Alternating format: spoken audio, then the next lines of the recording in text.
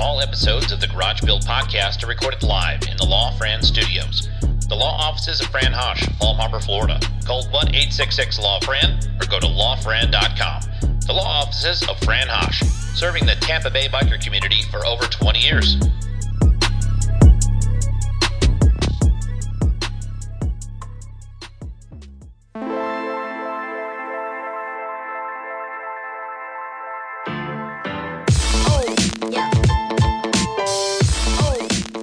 Welcome back to the Garage Build podcast.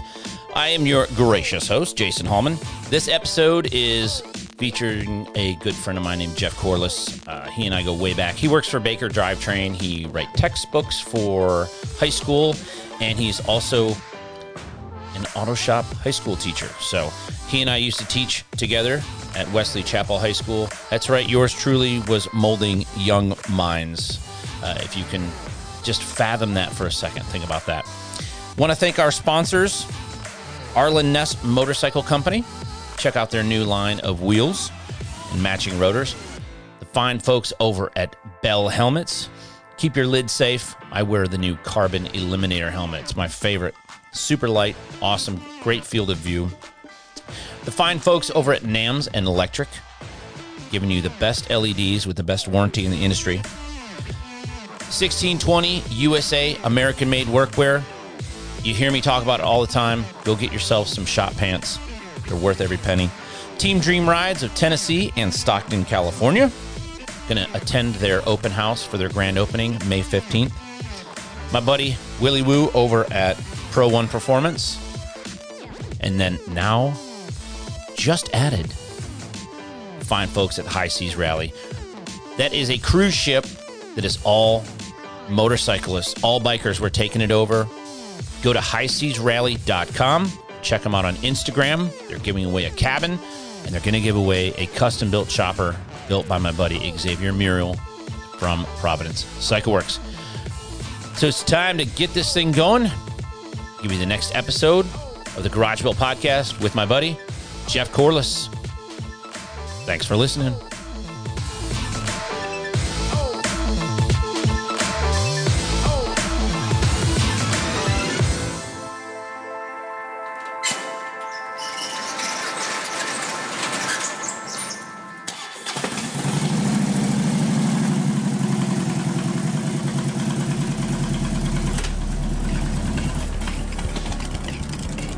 You're listening to the Garage Build podcast with your host, Jason Hallman.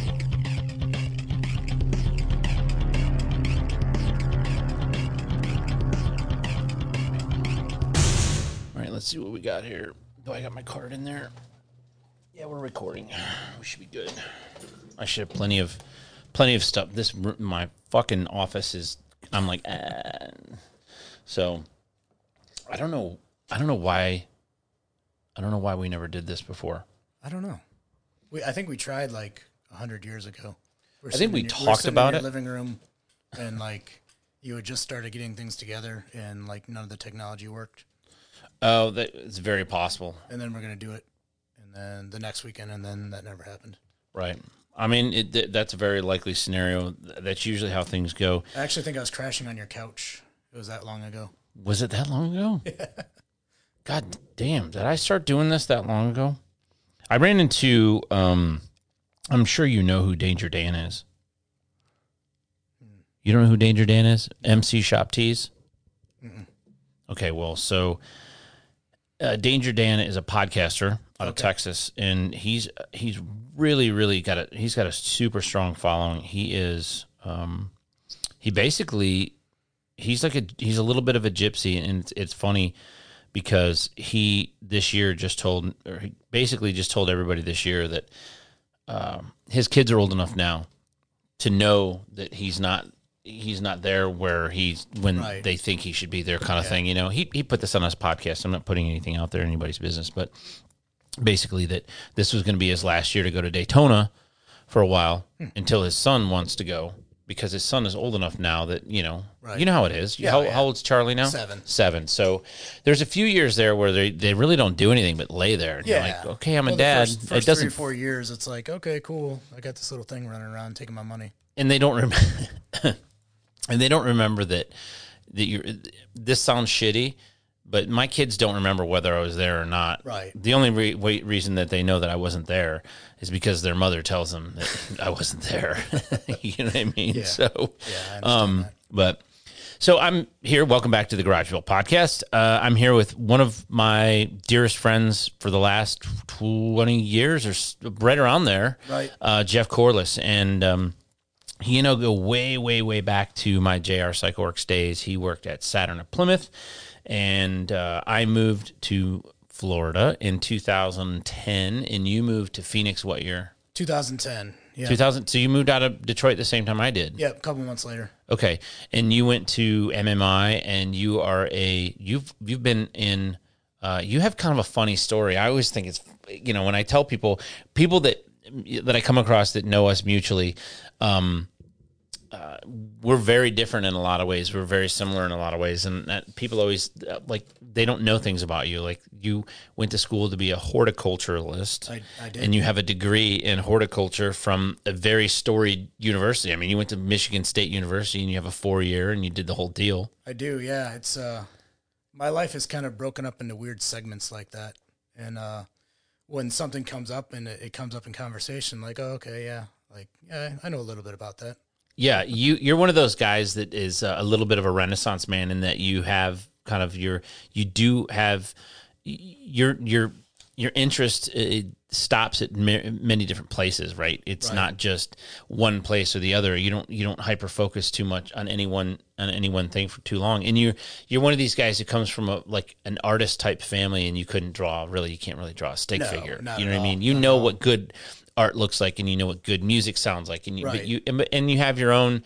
You kind of have your own way. Yeah. It's just you kind of just do Jeff and kind of just go along the way, and you kind of just who you are. I've kind of always explained it as I make it up as I go, and what I don't know, I fake it until I figure it out, and then move on to the next piece. Which is funny because when I knew you were a Saturn, I'm trying to think. You knew Tim, who I knew, Yes. right? Yep. And you got in some sort of an unfortunate situation with your motorcycle that required some repairs that you didn't have either the place or the space or the time to do. So you brought it to JR CycleWorks, Yep. and Tim brought you in. We hired Tim at JR CycleWorks. You ended up working for JR CycleWorks after I left. You took my position on the road show on Yep. the road team for Baker, right? When I left in 2008. Yep. That was when you. It was you that picked same up. year. That same year you weren't able to go on the road that year. So I 09. It was 09 was when Was we it 09? started. Okay, Yeah. yeah. Because I went in 08 was my first Surgis, and then 09 you went. Yep. And you've been with Baker off and on ever since then. Ever since then, yeah. Yep. And then you went to Phoenix, and you went to MMI, and you got all of your you have like every Harley certification, do you not? Yeah. Yeah. You're such a good student. I was never a good student. Yeah. I would have got halfway through that course and either failed out over being an asshole or attendance or thinking I knew more than the instructors. And Yeah. It's just one of those things. You just keep your head down and keep trucking along, and you know that there's an end in sight eventually. right. The funny thing is I can remember when I moved down here in 2010 and started Cycle Stop USA. I started Cycle Stop USA the previous fall in 09 when I left JR CycleWorks. We started it in Michigan to bring it down here. The whole plan was always to bring it down here. It was never to have a store in Michigan. It was just that's where I was at already. So that's kind of how I garnered the pieces and parts that I needed to move down here. And then I moved down here.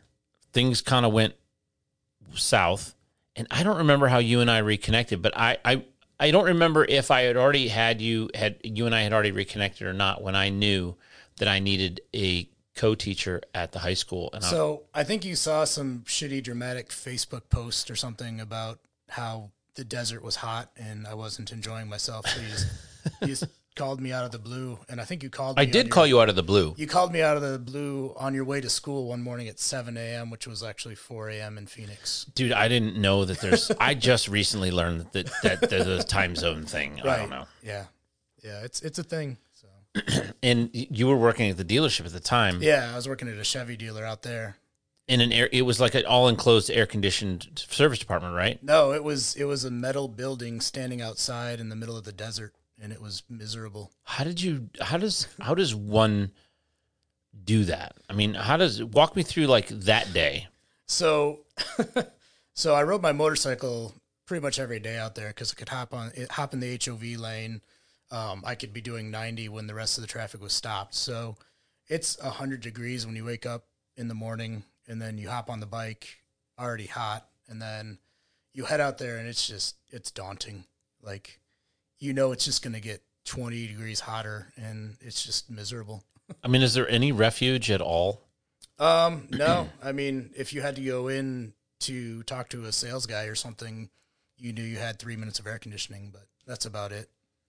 I can't even imagine going from 120 into, what do they keep the air conditioning in Phoenix at? Like 70. Really? Yeah. That's quite a difference. Yeah. I was thinking that change. it would be like, it would scale up to where it's like, wow, no, they keep it at like 85, but it feels great. You know what I mean?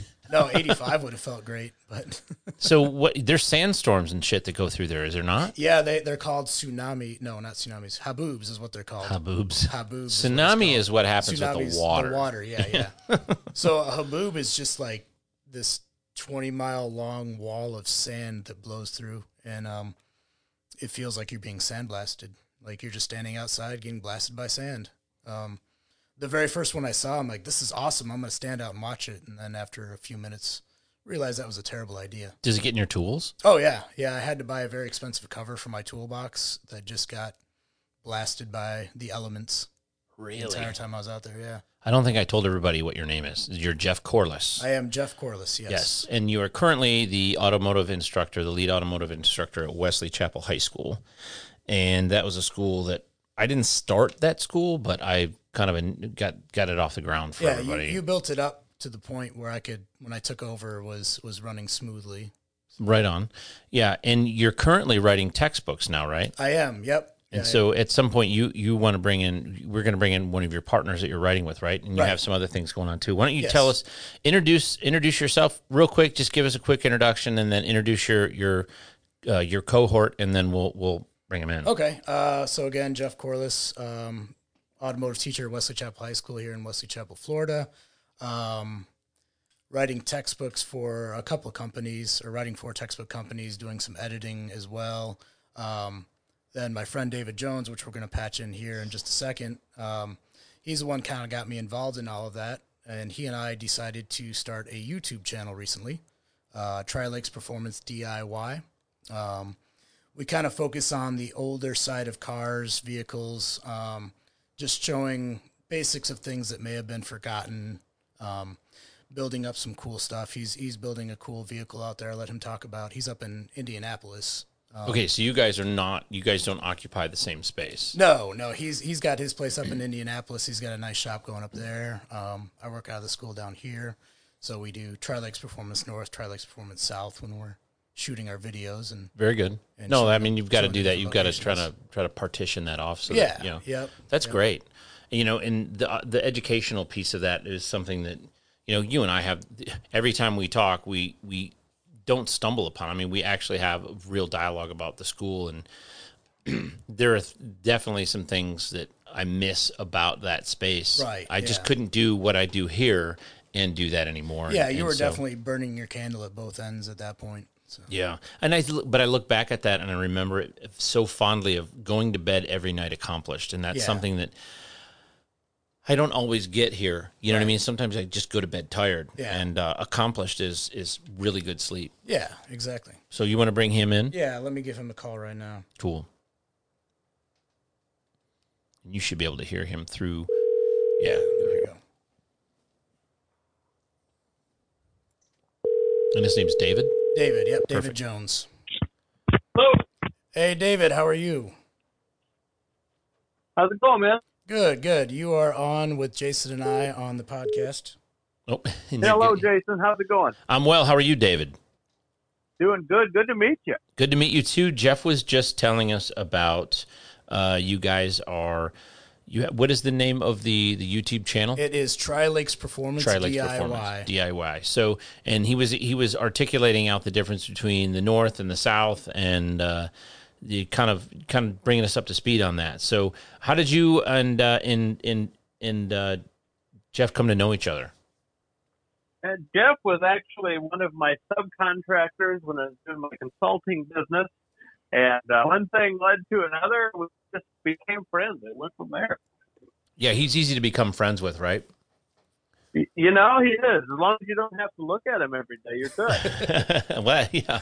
Well, I had to do that for a little while, but yeah, Jeff and I go back almost 20 years, and so he's one of my dearest friends. And you know, we taught together at the school there for a little while, and we've worked together on the road. We've worked together here in my shop. So, and I just know what kind of an adept mechanic he is. But he's one of these guys that you have. He's very analytical thinker in high level. So when you have something that's kind of kicking your ass, he's the guy that you can go to, and he's got the patience and the wherewithal and knows how to delineate out what things are wrong. And that's a skill that's almost impossible to teach. And you really can. It's one of those just innate understandings, right? Either you have it or you don't. Yeah. And David also comes from an education background as well.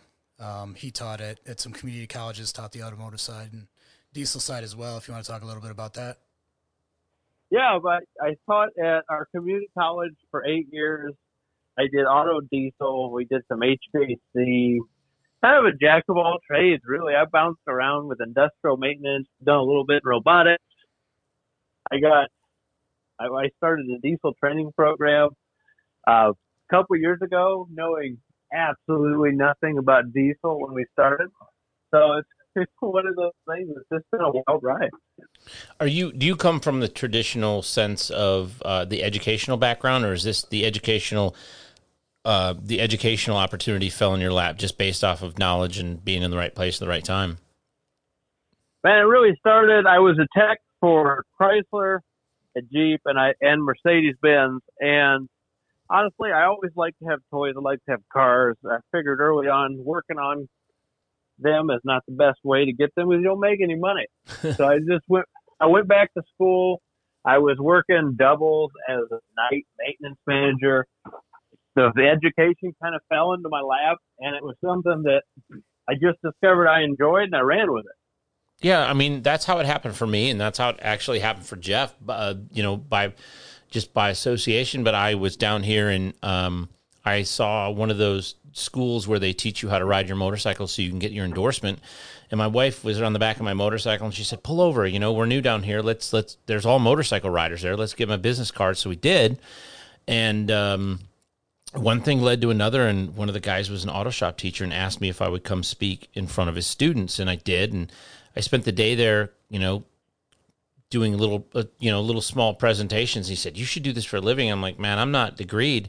And he goes, you don't have to be down here. And he explained to me how they give you work life credits rather, and each district certifies you. And so the next thing you know, I've got 135 students and a set of keys, and I'm off to the races. And it wasn't long into that until I realized that we needed to bring back industrial arts, for a lack of a better term, to just kind of put everything in one box. We needed to have some hands-on stuff for the students that weren't good. Everybody's not going to be an analytical code writer. There's right. Guys out there and girls out there that are going to use their hands. And, there's things I learned being a motorcycle or an automotive mechanic that helped me be a motorcycle mechanic. And there's things I learned being an automotive mechanic that helped me be an automotive high school teacher. So it's cool. Yeah, it's funny. It's so true. That just all transitions into each other. One kind of bounces off the other, and once you have that base knowledge, it just all falls in place. Yeah. I think the skill is not knowing everything. It's being able how to balance it and at least make it look like you do. Yeah, for teaching, definitely. Teaching is and I don't mean to disparage any, conventional teachers, but teaching is a lot of faking it until you make it and creating your own space if you're doing it right, in my opinion, because I've worked with a lot of teachers that were very high level, high order thinkers that were extremely successful with their students. And that's the one metric that you should measure your ability to teach on, is the level of students that come out of your class. And, I've been out of teaching now for 8 years. Yep. And, I went back for 1 year here in Polk County. It wasn't a good fit, but, I still have students that I know, ended up in a favorable place, and I like to think that it was because they started in a favorable place that they ended up in one. And that's honestly what brought me to start with the kind of the TLP DIY stuff, and that's what got Jeff interested, I think, as well too. So we love that giving back, and we kind of wanted to really start speaking to the things that we enjoy, which is building the vehicles and doing the projects that we like to do, not necessarily the basic technician stuff, but doing some of the strange and the fringe stuff and showing people how to do it properly, elevating that knowledge a little bit. Why don't you take us through a little walk through your channel, David, and let us know kind of, where it's at and what can be found on there, and what was the genesis for identifying the need for a YouTube channel? A YouTube channel before this was not anything I ever thought about doing, but what I always loved to do was build custom vehicles, be it make them going faster, suspension modifications, anything of that. I've been kicking around the idea for years. I just decided in August I was going to do it, and it culminated with the purchase of our first build, which is a 65 Chrysler, the Newport. And with the channel, we just started going through basic maintenance items. The first video I did was I did a drive shaft diagnosis, a vibration diagnosis on my old R3. And then it kind of goes through some basic service information. Then we go through some installs, some builds on the Chrysler. We have some videos on the Grumman. Jeff put some awesome videos up about his Impala. And it's kind of free form, anything related to DIY, automotive, or motorcycles. I'd say if it has to do with anything with an engine and wheels that's customized and unique, it'll probably find its way into our channel. You're talking about a 65 Chrysler Newport, so I'm thinking that's is it a small block or a big block? That is a big block car. It's all original, and it's currently getting a 94 millimeter ball bearing turbo. We're going to do a forged bottom end. We're shooting for about 700-800 horse out of that one, but it looks pretty much all stock and original from the outside. So is it a 383? Yeah. Okay, so it's a B motor, not an RB motor. Correct. It's a low deck. Yeah. So I'm conjuring up visions of, the side-mounted distributor with the points, and then you could upgrade it with the Chrysler, the direct connection, Mopar Performance. You could get the little ignition box and the conversion kit, and that's a very unique engine in that the coolant doesn't run through the intake manifold. So you've got this really cool. That's a very cool engine for drag racing, like for setting it for drag racing, which is where my background is. My first pass down the drag strip when I was in high school was in a 1969 Plymouth Roadrunner with a 400, which is it's a B motor. Yeah. It's basically a factory stroked 383 and a 727 torque flight with a 8 3/4 rear end with 430 gears and a slapstick, slapstick out of a 70 Roadrunner in that 69. It's so visceral when you start thinking about all the things you can do. And that motor would have had a Carter AFB from the factory, which right. When those came back out, when the Carter AFB got popular again around 90, 91, 92, 93, it was like a popular like street rodder carburetor. Everybody looked at it kind of like a dog looks at you when you start whistling. They just turn their head sideways. They just don't see what it is. There's so many moving parts and pieces of that. That's so cool that you guys are doing that. Yeah, and with that one, I mean, it's got a full suspension. I'm going to integrate a roll cage, kind of behind the scenes. So it's one of those things. It looks stock, but it's sitting like 4 inches off the ground. It's running 18-inch tires. We're going to have wheel width brakes. And the interior is going to be all original. And the paint's all original. Everything is as it left the factory in 65 up top. And it's just one of those things. I just wanted to be able to troll Porsche, Ferrari, Corvette owners. I mean, especially Mustang guys, that works. Yeah. Hey. Yeah, we know we are. Yeah. That's what's great about those old cars is the full sweep instrument cluster. and the speedometer, particularly in the Plymouths and the Chryslers, was this big long needle that just took forever to move across the dashboard, and it doesn't even use the back half of it most of the time, right? I mean, those cars were so cool, and a lot of the instrumentation in there was dials, not knobs. Yep. Right. And you had like this platform in the dashboard. I mean, it's so cool. The Art Deco post mid-century kind of engineering that went on. Chrysler was always so cutting edge with design work, and they were very centric on horsepower. Hence the two iterations of the Hemi, the early Hemis. Right. Yeah. Yeah, that's awesome. I agree. So that's kind of my personal car. And then that kind of started off the channel. And then we acquired the Grumman. I don't know if Jeff has told you about that one. I haven't gone into that one yet. The Gremlin? No, it's a Grumman, actually. A Grumman, okay, yeah. Okay. An all-aluminum body, weighs like 3,000 pounds. I found it up in northern Indiana. The thing is mint. It had a little small block in it. So what we did is I bought it, we got it, and we channeled the frame. We put C-notches in it. We're going to drop it on bags. It's getting an LS, and it's going to be a full ground-up build. So that would probably be one of the first full TLP builds that we do with the intent of promotion, possibly to sell, and kind of distribute. It could be like a polished ice cream truck on bag. That's kind of the joke we were making about it. So yeah, get in my van. Yeah. It doesn't smell like tears in here. We had to make it and take the little white Stranger van out of the equation, right? So you got to make it look pretty cool. What's cool is my grandfather was a Chrysler guy. Ironically enough, because I had a rule when my girls were growing up that they couldn't date anybody that drove a Dodge.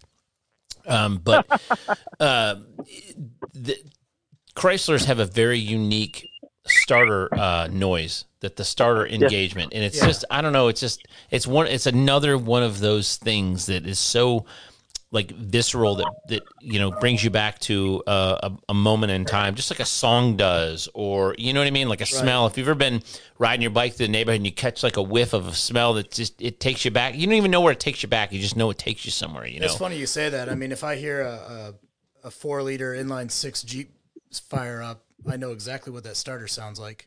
Yeah, you instantly do. Yeah, and those inline 6s, especially the 4-liters, had a very unique exhaust note too. If anybody had ever, it's not a very. I don't think it's a very pleasant one. No. Me personally, I'm not a big fan of 4 and 6 cylinder engines unless it's a 3.8 Buick with a turbo on it and an intercooler.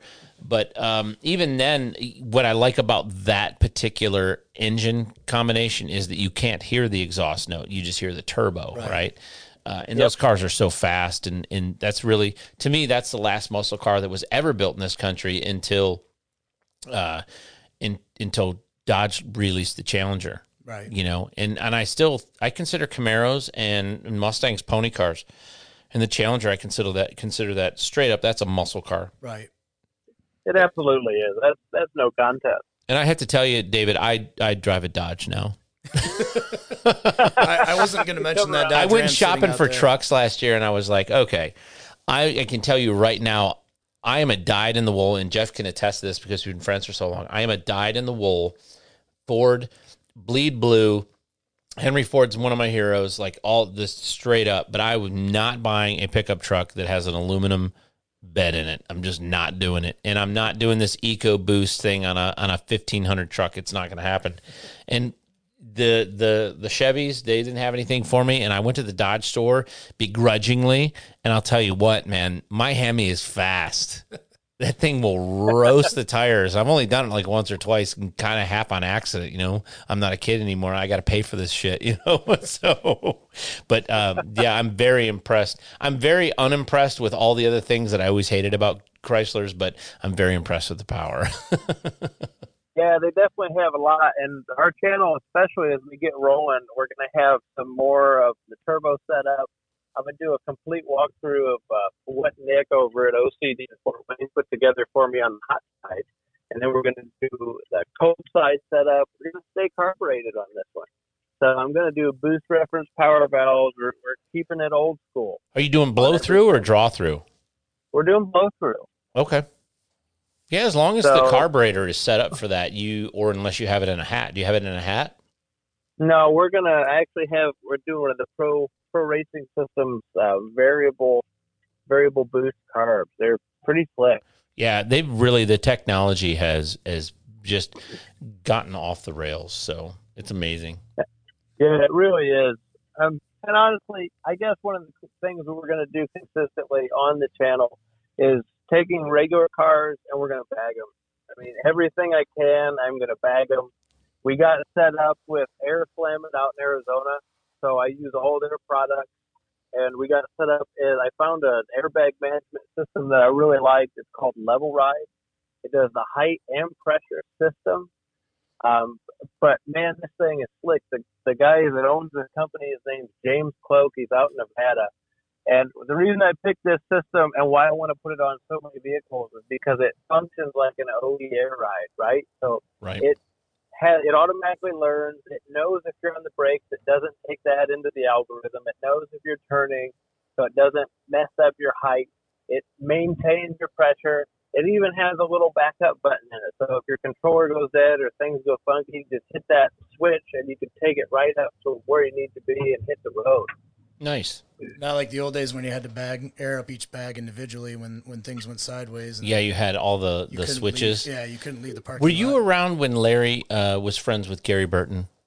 Was that before you? When he had the 65 Lincoln? Yeah, yep, I remember that. Do you remember that car? The one that was like a neutral color? Yep. He ended up selling that to one of the Detroit Lions. That was fun to ride around in that car. It had like 20s or 22s on it, and it was bagged, and it was a cool car. It was a very cool car to cruise around in. It was very clean. It was a nice car. That's funny. And that's the thing with that's why we kind of want to do like the bags and the goofy stuff. I don't know if Jeff told you about SP Tools. They're one of our big sponsors, and they're talking with us about building their SEMA car. That would be So- fantastic. Yeah, we're really stoked about it. We're still putting out some RFPs and seeing exactly what they want. But what this would be is a '66 Mustang that's built to like the European saloon car specs, right? So it's one of those Holman Moody road race setups. I want to do a replica of that with modern tech. And I want to put the thing on bags. I want to make air ride handle. We'll do adjustable shocks. And it'll be something that just looks like some weird cross between road race, NASCAR, and you'll just be able to go out and flog it. And when you're done, you can drop it on the ground and just confuse everybody. Nice. I like it. So what is the name of your YouTube channel? Tri-Lakes Performance DIY. So Tri-Lakes Performance DIY. And how many videos do you have up there? Right now we have 11 posted. I have a few more videos we're going to start shooting on the Porsche I bought my wife. We're going to be doing some basic maintenance items on the Grumman. We're going to be doing, as we tear into the LS, we're going to do that. Jeff's going to, one of these days, actually get his car and drive it, so we'll have some more videos on the lowrider. Yep, I'm getting ready to start shooting. I should have the engine fired over this week. Once I get that running, I'll put some videos up on that. And then once I start digging into setting up the hydraulics on it, I'm going to do a bunch of videos on that, actually showing what actually goes into that whole process, as opposed to what you see on TV where it's just like, oh, you plug it in and you hit some switches. It's a little, it's definitely more. It's an electrical nightmare if you do it right. Are you guys on Instagram or Twitter? We are on Instagram and Facebook, but no Twitter. What are the handles? We are at Tri-Lakes Performance on Instagram and Facebook. Very good. Very good.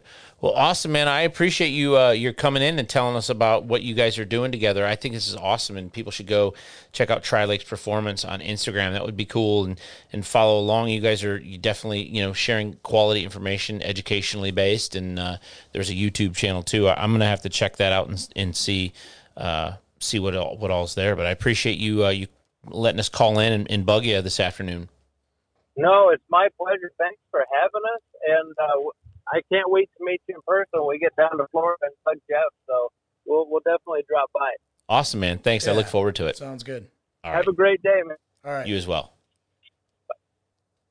So for all of the burning the candle at both ends, you seem to be doing a bit of that yourself. Yeah, I try and position myself where I can still, I'm still a family man at the end of the day. So I try and get as much handled between, 6:45 in the morning and 4:00 at night. And then the rest of the time is with my daughter and my wife. So. Right.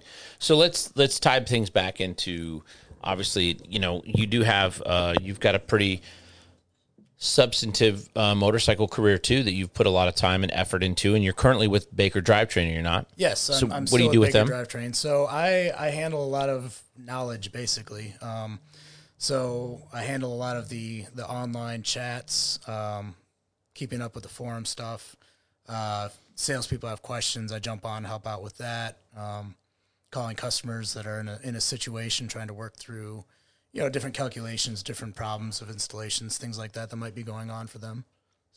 So do you handle customer stuff too? Yeah, on a case to case basis. If it's if it's beyond where a salesperson can help out, I'll hop on, give the people a call, kind of walk them through what they got going on. And you worked for a lot of years. Obviously, when I departed from JR Cycle Works, you stepped in to the road team for Baker, and you've done a lot of installs as well on the road, as well as sales and stuff too. So, yes, yep. And that goes back 12 years now. Yeah, you've done that. So it's crazy. It's been that long. Yeah, it is. 09 would have been when you had picked up where I left off, going to Sturgis, and so. Let's talk about a little bit. One of the things we try to talk about on the podcast a lot is obviously where we're at in the motorcycle industry today, and try not to focus too much on where we were in the past. But you've seen it when it was not so great. You've seen it when it's good. You went to Sturgis every year during the or several times during the what I would call the when the economy crashed and that. How do you feel about that compared to the way things are now? It's been a weird change. 2009, 2010, 2011 up through 12, moving on up into 2013. I mean, you did see that dip in attendance. You saw that dip in what people were spending. But it just goes back to the old adage: those that have money will still spend money. And that's kind of what kept, I think, the whole industry going through that time period. That's an interesting viewpoint of it. Yeah, I mean, because I look at motorcycles as a necessity. Yeah. I know a lot of people don't. Right. I mean, I live and die by it. Right. As much as I clown and kid and say, but I mean, it's funny that you mentioned that. I never thought about it like that. I've never heard that adage. I thought you were going to say something to the effect of more in the line of there was a quality over quantity thing. When you have, I don't know what the numbers were back in those years in Sturgis, but I don't know that they were, 04, 05, I don't think there was that many people riding. So even if everybody went and it was 180,000 people or 200,000 people going to Sturgis, that would have been everybody that rode. Right. And so in 2008, 9, 10, 11, those lean years, we'll call them, did you still see, was it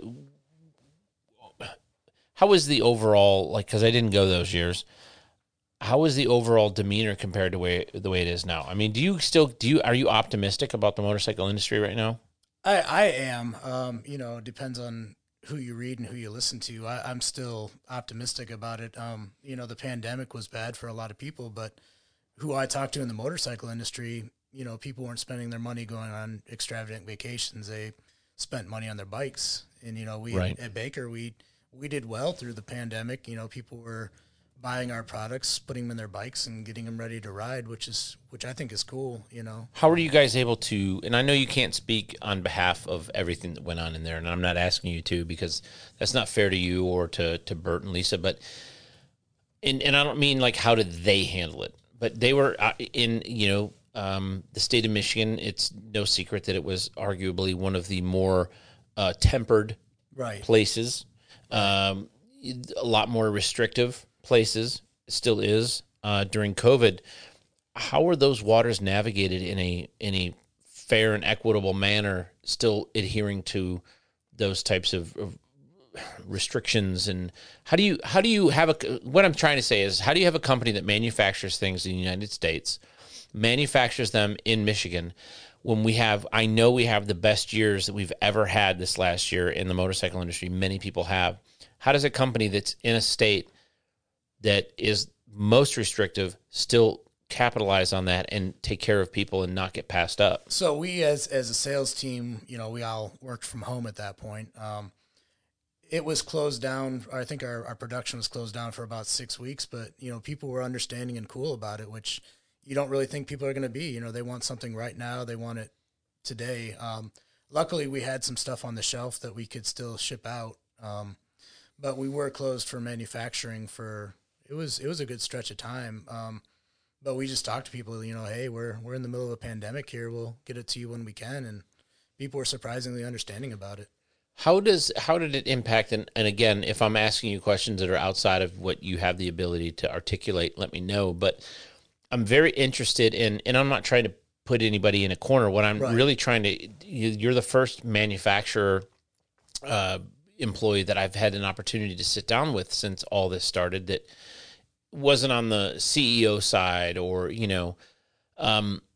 how do you remain pragmatic and develop new product in a time where people aren't supposed to be out and about? And are there things that got put on the back burner that maybe we don't see yet from Baker, or are there things that was that kind of put on the back burner altogether? So from that side, from the engineering side, it was you can't shut down an engineer's brain that just keeps working. So it was a lot of pen to paper at that point, and then when things were opened back up, we were able to get back cooking into things. So that's a good answer. I mean, I never thought about it like that. That you have somebody who's obviously, if anybody's had any personal interaction with Burt Baker, they know that. I don't like to use the word manic, but he's very, very much dynamic, and he's very much somebody that is not going to be idled, and he's going to use every ounce of daylight that he can to get it's almost like I equate, when you deal with someone like Burt Baker, and I don't have any problem with him hearing me say this.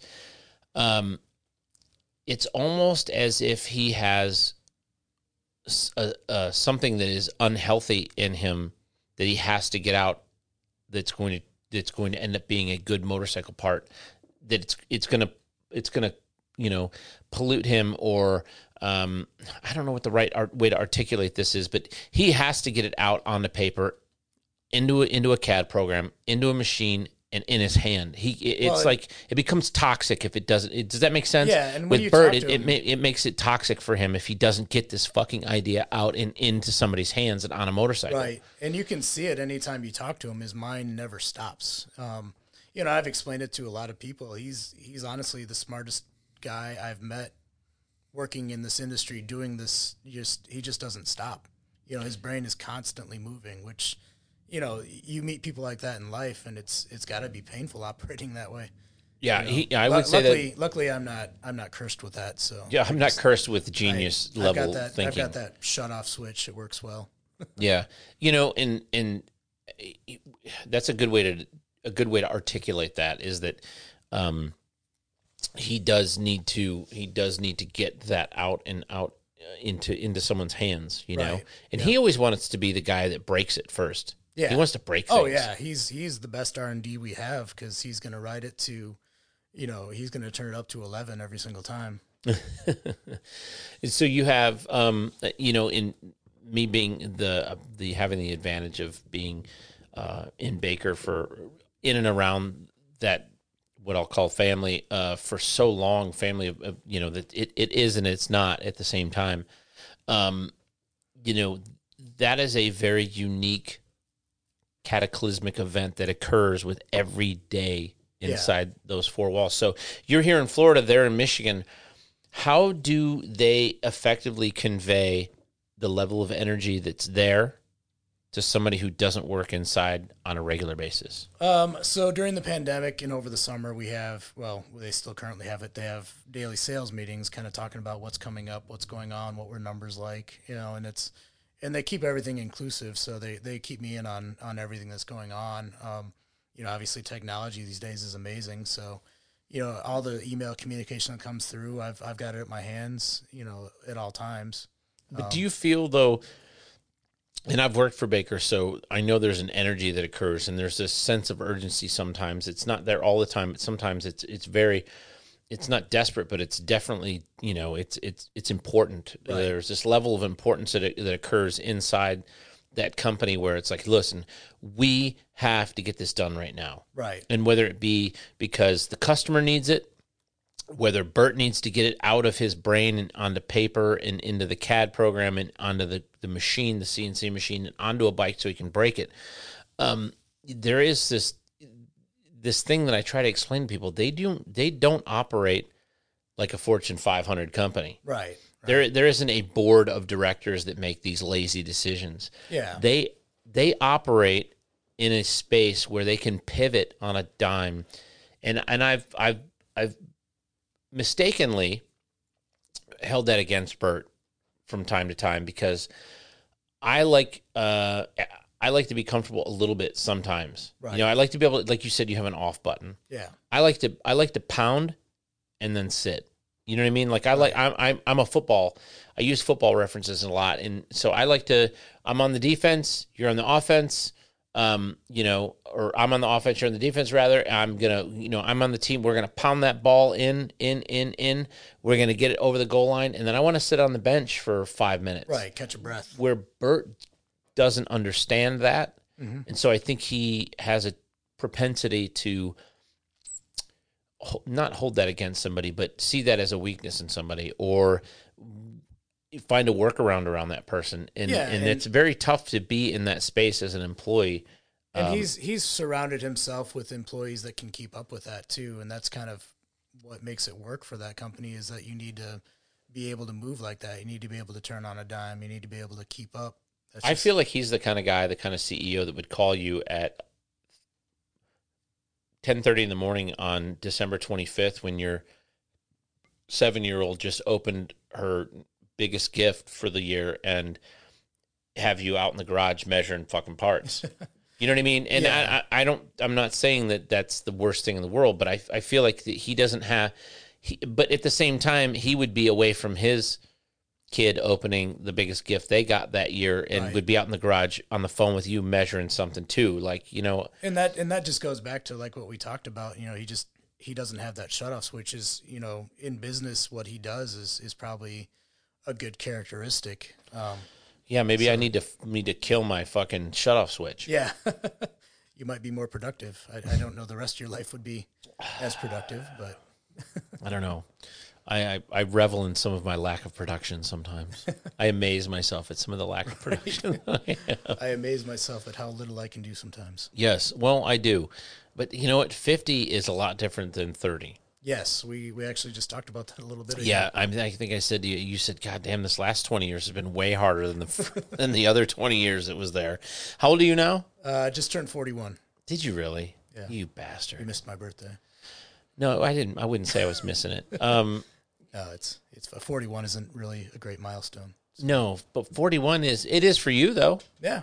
I mean, to be quite honest, what a lot of people don't know about you is that, and I am forever talking to you about this. And I remember there was a point in time where maybe you thought that you weren't as successful as what you wanted to be in the space that you occupy right now. And I pleaded with you, please just stay the course. Stay the course. It's funny, in what we're talking about is if you are one of Jeff's friends, you are charged with, and it's not as severe now as what it used to be because you have monitored this in a very different way, but everybody knew that if Jeff got argumentative, started sweating too much, and was wandering off, that you were going into a diabetic shock. Right. Because you're type 1. Yes. And you've been type 1 your whole life. Yeah. So no drugs. Right. No alcohol ever. Right. But you've been around people who drink alcohol. Me, Evan, you've never been that guy. You don't look down your nose at what we're doing. Yeah, I kind of lived vicariously through you guys, and I also kind of kept you guys on track and made sure nobody ended up dead. So Yeah, right. You're like a built-in DD. Yeah, but you never. It was always. It was always one of those things where and type 1 is very different than type 2. Yeah. And so, now you have a pump, and I always go back to the story of at Sturgis at the little market there on. God, I can never remember the name of that street that runs perpendicular to Lizelle, that has the market on it, and the little Taco John's. Yeah. The Taco John's, the little grocery store there, and you kind of got out of sorts there, and they basically had to shove a Snickers down your throat. Yeah, somebody stole a banana and made me sit down and eat it. I thought I'd seen my wife, so I started. That's right. Started following my wife, who was actually not in South Dakota at the time. What is the life? What are some of the challenges that you have as a type 1 diabetic in day-to-day life? So, I mean, like you said, I got on the insulin pump and a Dexcom monitoring system about 6 years ago, and that's basically changed the game. I look at kids coming up now that have this technology and think how much easier it's going to be for them. But, I mean, it's just, I'm constantly watching my watch to see what my numbers are like. But after 36 years of going through this, it's starting to take its toll on my body, which sucks. I mean, I went blind in my right eye a couple weeks ago, about a month ago, I guess. So looking at that now. That's not coming back. No, well, hopefully. I mean, I'm seeing a retinal therapist now, but hopefully he can perform some magic and I can see again. So how has that affected your depth perception for driving and working and stuff? Well, luckily my new car has lane departure warning, so that's very helpful. Well, you're always avoidance. You're always so glasses half full. Oh, I mean, I looked at it a long time ago. What's it going to get me if I'm just pissed about it all? It's just going to make me unhappy. So you always got to be positive about it. It's funny because I was your friend long enough ago that where it would be, you would eat a cookie and go, just take some more insulin. And hence the reason why I'm blind in my right eye. Right. It was that fucking chocolate chip cookie. It was all those donuts. Donuts were not my friend. Oh, God. Yeah. Well, I can remember thinking, I was at the school and they came to me and said, what kind of auto shop do you want? And I said, what?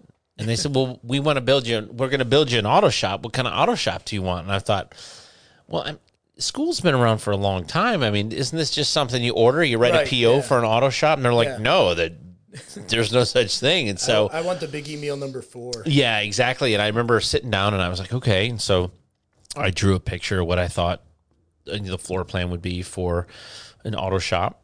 And I took it home and I showed Karen and I drew it again. And I said, well, I met with them and I said, well, this is what I think we would want. We'd want a classroom here, some hoists here, a tool room here. And they sent it to an engineering firm. And about 2 weeks later, that guy came back with a set of prints and rolled them out on my table and said, what do you think? And I said, I was blown away. I was like, wow. And we ended up taking that entire floor plan and flipping it. Right. If you remember where your office is and where your classroom are, we had those on the other side of the building at Jump because of the orientation of where the building was going to be. Right. And so because of the way we did that, we flipped it back. And, that's something that I don't take enough time to think about. And I was thinking about it actually the other day, though, about what if I had stayed there? I'd have 10 years in now, right? I'd be in my 11th year of teaching. And I thought then I would have to do another 9 to get 20 in. And, there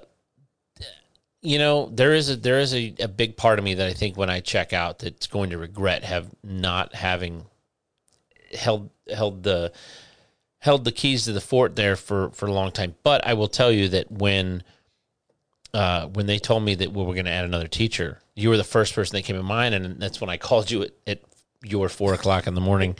And, it was just like, look, we're going to do this, and I want to make this happen. And I don't know, I think it was very serendipitous. I didn't know at the time. I knew that you didn't drink. I knew that you didn't party.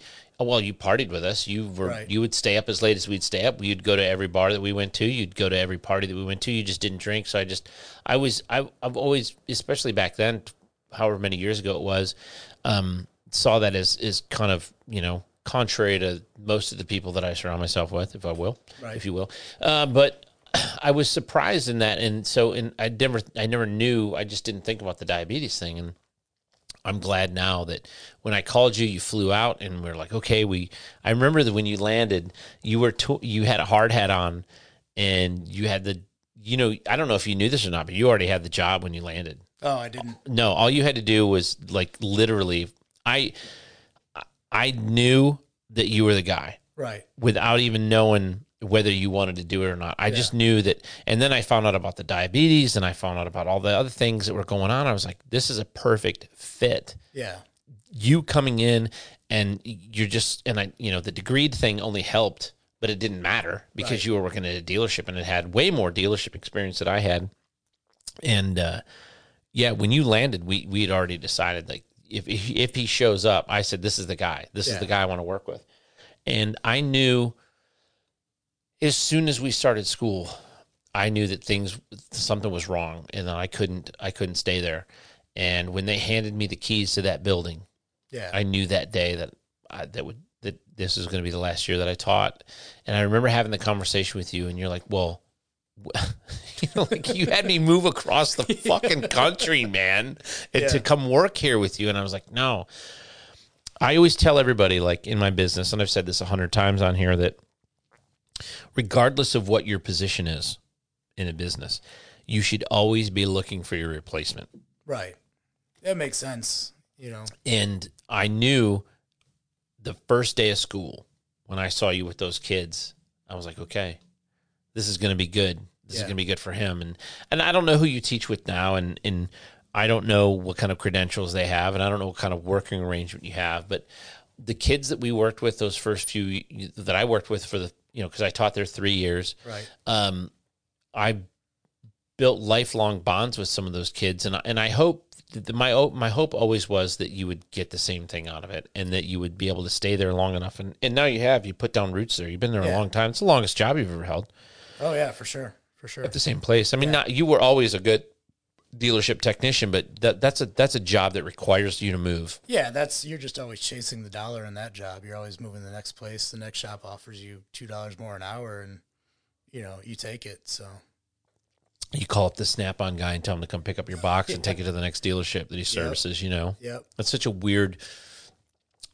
weird career path of moving and putting things over here and putting things over there and trying to make everything fit.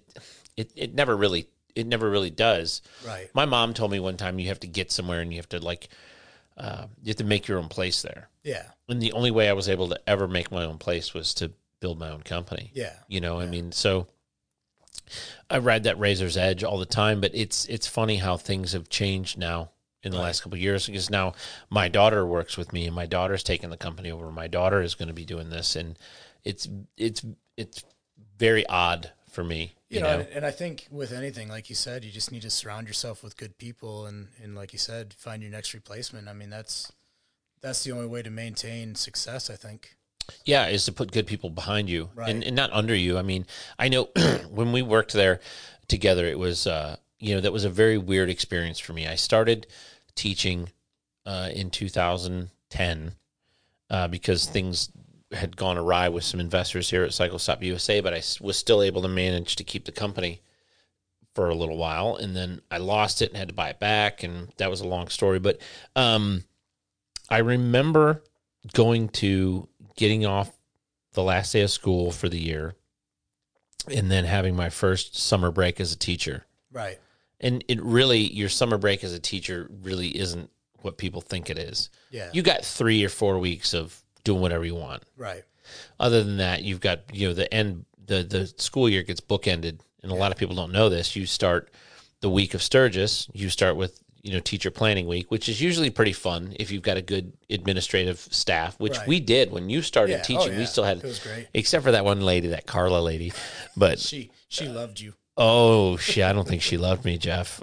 I think she absolutely feared and loathed me. I'll never forget just telling her that if you ever come back in this school, in this building right here, you're going to have a problem. But, well, that's, and that kind of goes with the industry I'm teaching in, or, what we had taught together Right. is that we don't have to operate as a normal high school teacher. I mean, we still follow the same rules, but we could still operate the way we need to make it a shop. yeah. And that's what administration needs to understand, and that's what and that's just building relationships. Yeah, and it's in the proof is in the type of professionals that you produce at the other end. I hated that how they determined that was based off of some NATEF stuff, and we don't have to get into that. But I'm not a standardized testing kind of guy. Right. I don't think there should be a standardized testing. My favorite meme in the world is one where they say the fish is stupid because he can't climb a tree. Right. You know what I mean? I think that children need to be put into situations where they can be infinitely successful. Oh, yeah, exactly. Infinitely successful. Right. And, brain surgeons don't make what basket weavers do. Right. But we need baskets too. Right. And so I was always a big fan of of the kids that needed a little bit of scaffolding, a little bit of help. But I went back to school. I'll never forget being teacher work week, or planning week rather, my first year back, and I went to our principal at the time, who is one of the dearest human beings I've ever met in my whole life, Miss Karen Nettles. And I said to her, hey, who is the CTE, that department head? Who is the department head this year? She looked at me, she goes, you want to do it? I was like, okay. She goes, well, you're the department head then. I was like, I've been teaching for exactly 1 year, Right. And now I'm the department head. And then that was the first time that happened. Yeah. And by the time things were over, I was running discipline for the entire high school. Yeah. I was doing the National Junior Honor Society.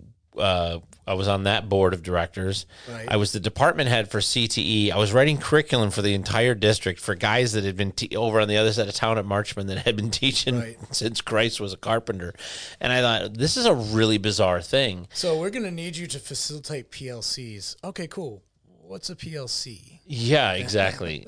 And then I remember and we had a very unique thing that you and I did. We came up with we ran everything on an honor system, and we ran everything on a reward system and a merit system. And I know that it's probably not still the same way as what it was when I was there, but when those kids, I'll never forget, were you there the year the kids got the blue jackets?